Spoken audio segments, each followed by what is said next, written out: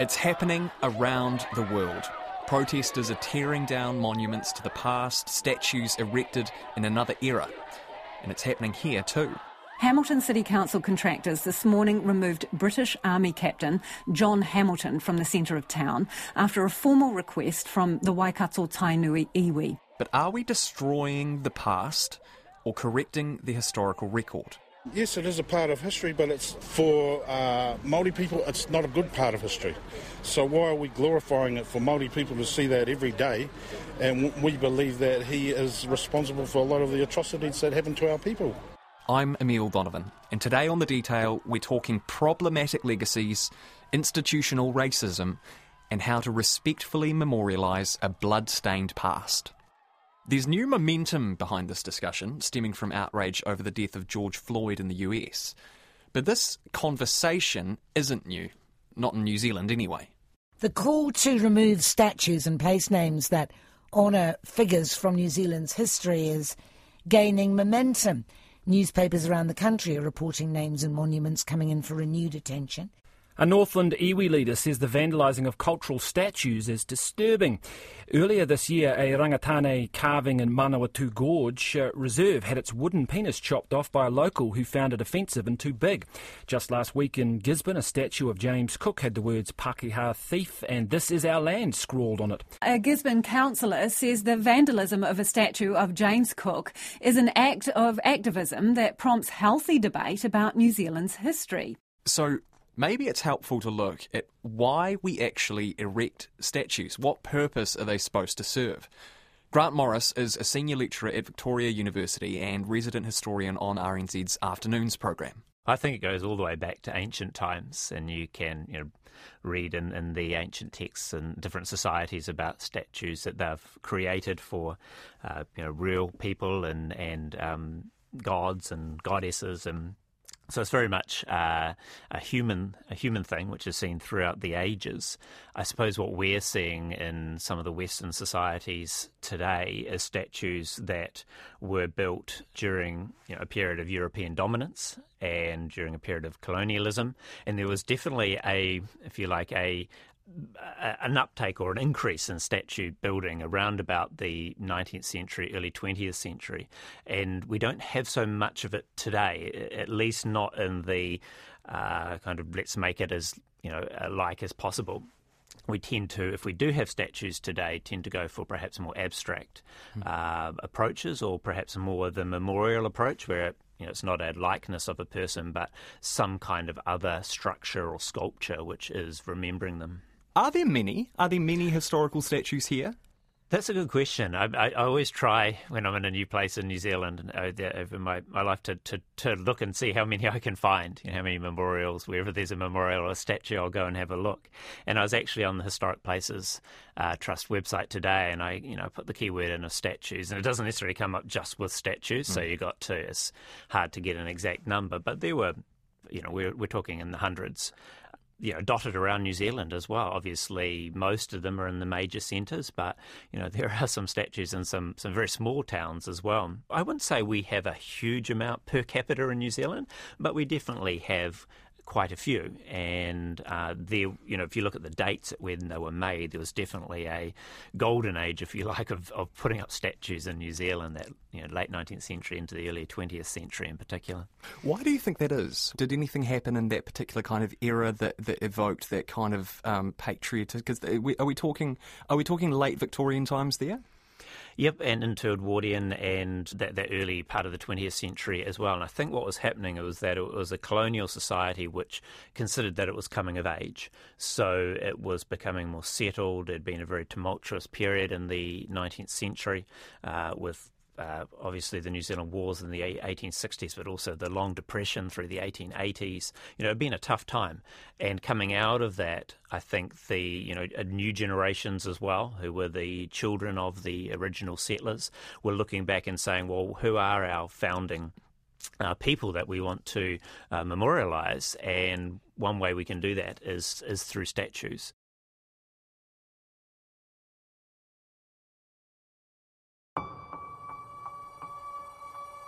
Now, there's a big obvious red flag about that perspective. Those colonial-era British figures, George Grey, James Cook and so on, they weren't the original settlers, but their statues went up anyway, symbolic of the Pākehā ruling class making decisions on who was or wasn't commemorated according to their own worldview.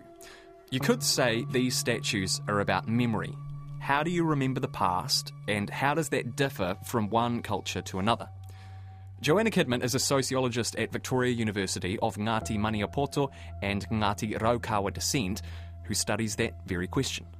So for Māori memory, it's not usually about statues, although it is sometimes. Earlier this year, we saw the statue of Dame Whina Cooper was unveiled at Waipuna Marae. So sometimes it is about statues, but more often Māori commemoration, Māori remembrance, it's there in the way that whānau tell and retell really important histories when they see each other, like when they're at tangi or at trust meetings and Waitangi Tribunal hearings. You hear those memories being talked about on marae. One thing that is a really important part of Māori life for many people is wānanga. So what you have is people going on field trips to different places where important events have taken place. And so there's quite a lot of knowledge that's exchanged there too. But also Māori memory is stored in waiata, whakaero and pepeha. It's comes across in whaikorero. So the tribal archive looks a little bit different from a bronze statue on a granite plinth. The commemoration, the memorialisation of those histories, those stories that get passed on over time, it happens in a whole lot of different cultural formats. Both Morris and Kidman agree that using a statue to represent a layered history is kind of like using a single frame of a film to tell the whole story. Take Captain James Cook, the statue of whom stands in Gisborne at the reserve at the Custom House Street end of Awapuni Road. He is a crucial part of New Zealand's history, but the effects of colonisation stretch into today and will likely persist for years to come. So would it be good if his name were written out of our past? In the past we've had this kind of three cheers for empire, God save the king or God save the queen sort of approach. Captain Cook was the great discoverer of New Zealand. That doesn't always work terribly well on the ground in the 21st century. So the question really becomes, is public history really mostly about great men or great moments in history? And if it is, which I actually really doubt, do we have to recognise that by casting them in bronze and sticking them on a plinth, as we've done with Captain Cook? So it's always going to be a very highly selective process about who and what we remember and what we choose to forget. But then, again, I think it's important that we teach that way of that historical thinking critically about the past at school, so that there's an awareness that the violence that was glorified and justified and celebrated at the time is something that never happens again. And so I think that's about creating an educated society in New Zealand where we can talk about the complexities of history without descending into slagging matches. Last week, a statue of John Hamilton was removed from Civic Square in Hamilton following a request from the Waikato Tainui iwi. He's a controversial figure too, a regiment leader at the Battle of Gate Pā during the New Zealand Wars, and a murderous arsehole, according to local kaumātua Tai Tumu Maipi. So how did Joanna Kidman feel seeing that piece of history, unappetising as it is to many, carted away? It's an incredibly complex situation, and for Māori, there isn't a single answer. And the reason for that is that the colonial violence that some of these statues represent, and that is very certainly the case with Hamilton, they affect Māori communities in very different ways. We saw, again, just thinking about the Tuea 250 commemorations, which coincided with the arrival of Captain Cook in 1769, we saw that some hapu were willing to engage with the commemorations, with the replica of the Endeavour when it sailed into their harbour, but others refused to do that. And I think this is very much the case with the statues, with the Hamilton statue. For some groups, the trauma, the grief and the anger, it is ongoing, and people want those statues removed, and that's an entirely valid response. Other groups within Māoridom are very keen for those statues to remain, but what they want is to have more context around them. So, for some groups, they want to keep them there as a reminder that these histories haven't been resolved and that Māori are still living with the consequences. So, there's, even within Māoridom, there are differing views about how we engage with these statues and with these aspects of our past, and this is not surprising. There is no central committee that is handing down directives about how we think about the past, because it did affect people in such radically different ways.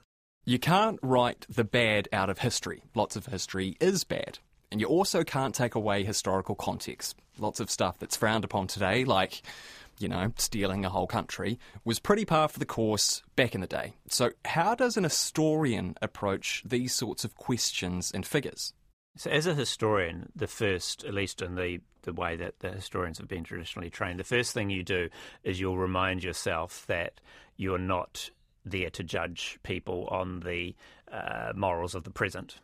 Now, that doesn't mean that you can completely ignore the morality that we all have, that society has, that we have personally. It's going to be there subconsciously, but you make an effort not to judge everyone by what you would think is right and wrong today. Otherwise, if you do that, then you end up, by I suppose an ahistorical approach. So instead of saying, well, what was the context of that time? What were the social, economic, cultural, political nature of that time? How did it affect that person? How were they viewed at the time? And to what extent can we say, well, absolutely, there is an objective wrong there. As a historian, you're very careful not to do that. And in New Zealand, that historiographical debate, the way in which we talk about historiography, has been most pronounced with the Waitangi Tribunal report. And the way in which the tribunal, by its statutory obligations, has to a large extent, view the past by the morality of the present, because it has to see whether there have been breaches of the principles of the Treaty of Waitangi, as of the 1975 statute. So that's been very controversial amongst the historical community. What does it mean for our history if we're taking it from a present, what we call a presentist approach? But on the other hand, it wouldn't be human not to make some judgments and to be completely, I suppose, devoid of any judgments of the past, because, there obviously have been in the past, by anyone's reckoning, terrible things done, and they need to be identified, and we need to make sure that they don't happen again. But again, this throws up inconsistencies. Most historians in New Zealand are graduates of universities with inherently Pākehā structures of learning and scholarship. And most people don't think in the ways historians are taught to think. We're more emotional. Most of us are less widely informed. And while we might be debating these statues more widely as a country now, Pākehā have pretty much had a monopoly on public discourse in New Zealand for the past 170 or so years. After all, there was no consultation when the Zealandia statue in Auckland went up in 1920, memorialising the brave men belonging to the imperial and colonial forces and the friendly Māoris who gave their lives for the country during the New Zealand Wars. So when we talk about what should happen to these statues, shouldn't the Māori perspective be at the forefront? Why does it matter at all what Pākehā think when Māori viewpoints on these statues were never considered in the first place? Because Māori have been shut out of those conversations for a very, very long time, I think there is a time that will hopefully come where those voices come in, and that is going to feel very threatening for some people because we haven't had these histories taught in schools. People aren't always terribly familiar with them. They hear about some really terrible things that have happened, some really shocking events, and they don't know how to feel about it. They don't know how to have a conversation because they're still working through their own feelings of shame or guilt or regret or anger that these things have happened. So until we can find ways of having those conversations with each other, I think I think we're just at the beginning of that. There's a way to go with it yet. Do you think it's possible to have a civil conversation as a country about this, given how polarising it is and the strength of feeling on both sides and how toxic the discussions can actually turn? I think these conversations often do become really toxic. And again, I think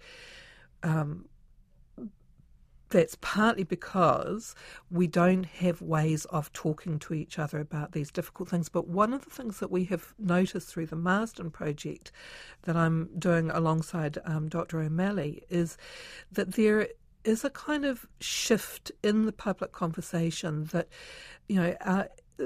there are more and more people who are starting to ask about what happened in the past and are willing to own some of the really difficult things, and that's partly because for some people, for Pākehā, they know that they have a history in this country, in this whenua, on this land. They know that some of the actions of their own ancestors may have been really difficult, but they're wanting to know about it. They are sick of the silences, and I think we've been led in many ways by young people in New Zealand. I think we can take great hope from them. The Otarahanga College petition that was taken by secondary school students to remember the New Zealand Wars had an enormous impact on the public conversation. I think it's opened up a whole lot of new ways of talking about these things. Look, we've got such a long way to go, but I do think that more and more people are wanting to come on board and hear these histories, not least so that they can retrieve their own ancestors from those silences.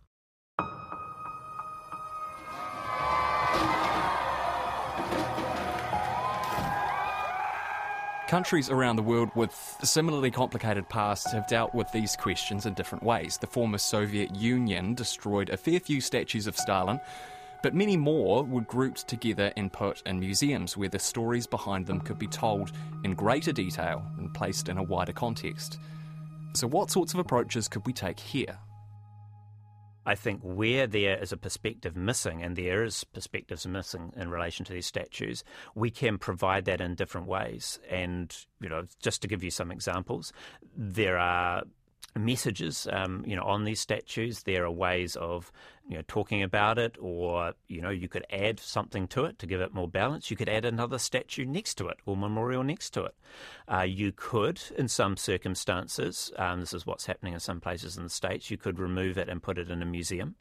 So I don't think that should be the first port of call, but I think that's an option. So it's not hiding it. It's saying this is not really working in terms of it being in the middle of your town square. So therefore we put it in a place of history, in a museum. Recontextualising it in a sense, right? Yeah. So that's another option as well. I mean, the trouble is when you destroy it, when you take it and you throw it in the river and you say, let's forget it ever happened, then you're in danger of forgetting your history. Then you're in danger of suppressing different perspectives. You're in danger of, I suppose, wiping out the discussion that I think is really important to have. Joanna Kidman has a slightly different view. She says one of the mistakes many Pākehā make is thinking of Māori as a single contiguous group. And that's not the case. Different iwi, different hapu will view statues in different ways. She shares the view of the University of Auckland's Professor Margaret Mutu, that decisions on the future of controversial statues should be decided upon by the hapu upon whose land the statues sit. Well, I think it's really important to go to the people, to the descendants of those who experienced the insult or the injury or the violence, and for them to lead those discussions about how those traumatic events in their own past are represented. So I would always say go to hapu to lead those conversations, and that kind of comes nicely back to Professor Mutu's comment about how some are going to want them to be taken down, others will be happy with them staying in place so long as there's a bit more context around them. It's going to be different from place to place. There's not going to be a single answer. And I think, in a way that's a nice thing, that we don't have to have one answer, that it's going to be something that's adaptable to the people in those places. Not many conclusive answers here, and one big question does spring up, which is how we memorialise history moving forward. Statues have their place. They can be beautiful and significant. They stand the test of time, so should we simply stop creating statues for fear of them becoming problematic sometime in the future? Joanna Kidman's actually working on this question as we speak. She and historian Vincent O'Malley are working on a project, supported by the Marsden Fund, exploring how the New Zealand wars have been remembered and forgotten over time, and how they should be commemorated in the future.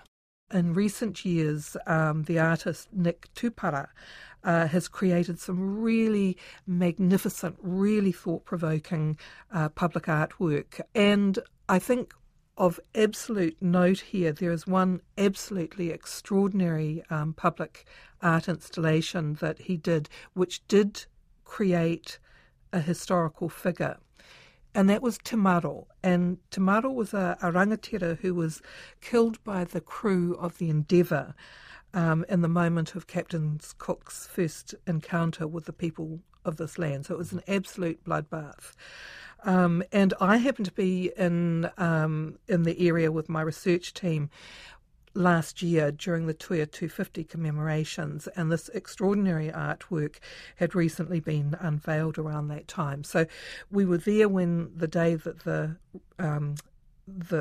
Endeavour replica arrived, and afterwards we went and visited this installation of Te Maro, and it sits above the harbour. It's huge, and we were there at a time of day when the sun was shining through it, so it cast this huge lattice work of shadows across the ground. And while we were there were all of these Māori families who came to visit this installation because it was of their tupuna, of Te Maro.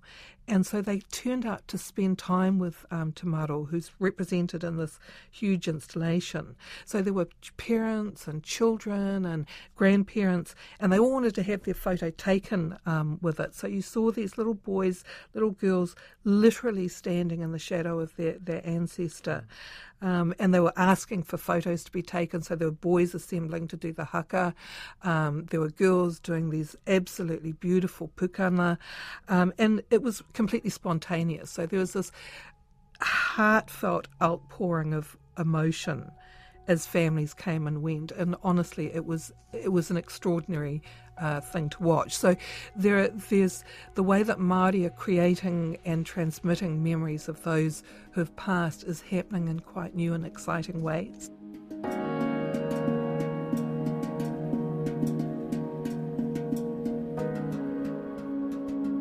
That's it for today. I'm Emile Donovan. The Detail is brought to you by newsroom.co.nz and made possible by RNZ and NZ On Air. You can get us downloaded free to your mobile phone every weekday from any podcast platform. And if you're using Apple, leave us a rating so other people can find us too. This episode was engineered by Blair Stagpool and produced by Alexia Russell. And thanks to Grant Morris and Joanna Kidman. Ka kite anō.